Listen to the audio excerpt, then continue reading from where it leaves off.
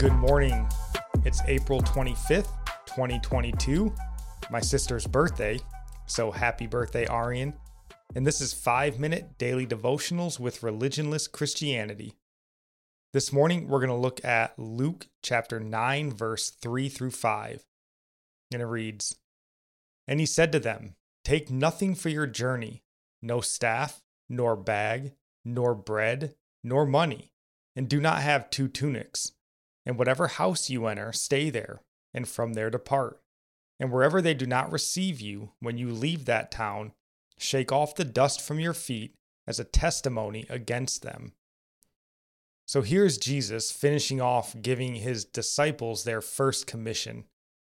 We looked last week at what he charged them with, casting out demons and curing diseases. And that is a heavy, especially for us today, sort of calling.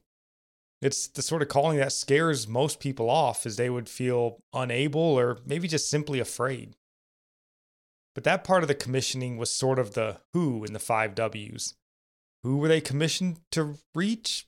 The demon-possessed, the sick, those that need to hear the gospel. Today is more about the what and the when. And this, at least to me, is much more encouraging and easier. In fact, a much easier message to get motivated for when it comes to evangelizing. Because here Jesus tells them not to take anything with them. No food, no money, not even a change of clothes. He even tells them not to plan their stays. Just stay with whoever will welcome you. So this may be, not necessarily as practical for us today.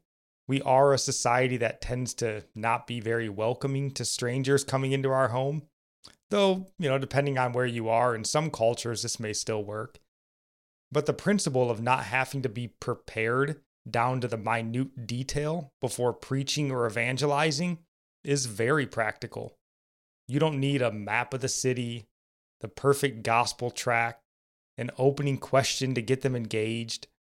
You don't need the right ratio of men and women to make the home you're going to feel at ease. You don't need lunch money or an umbrella in case it rains. Those are all nice things to have, but they shouldn't stop you.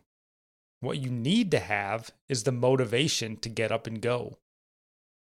So what do you need to proclaim the kingdom of God? Your feet and your mouth. And when do you need to do it? Now. Do it today. The Apostle Paul gives us inspiration, I think, to get started on this journey.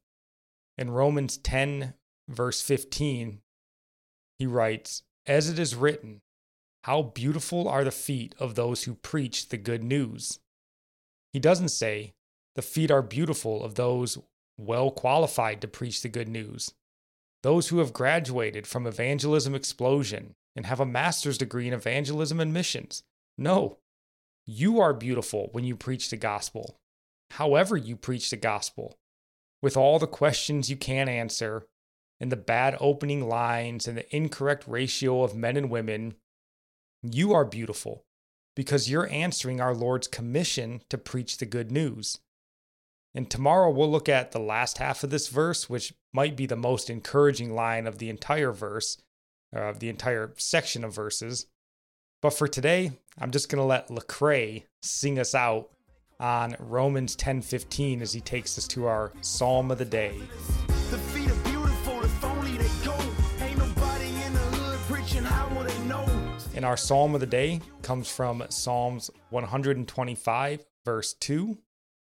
"As the mountains surround Jerusalem, so the Lord surrounds his people, from this time forth and forevermore."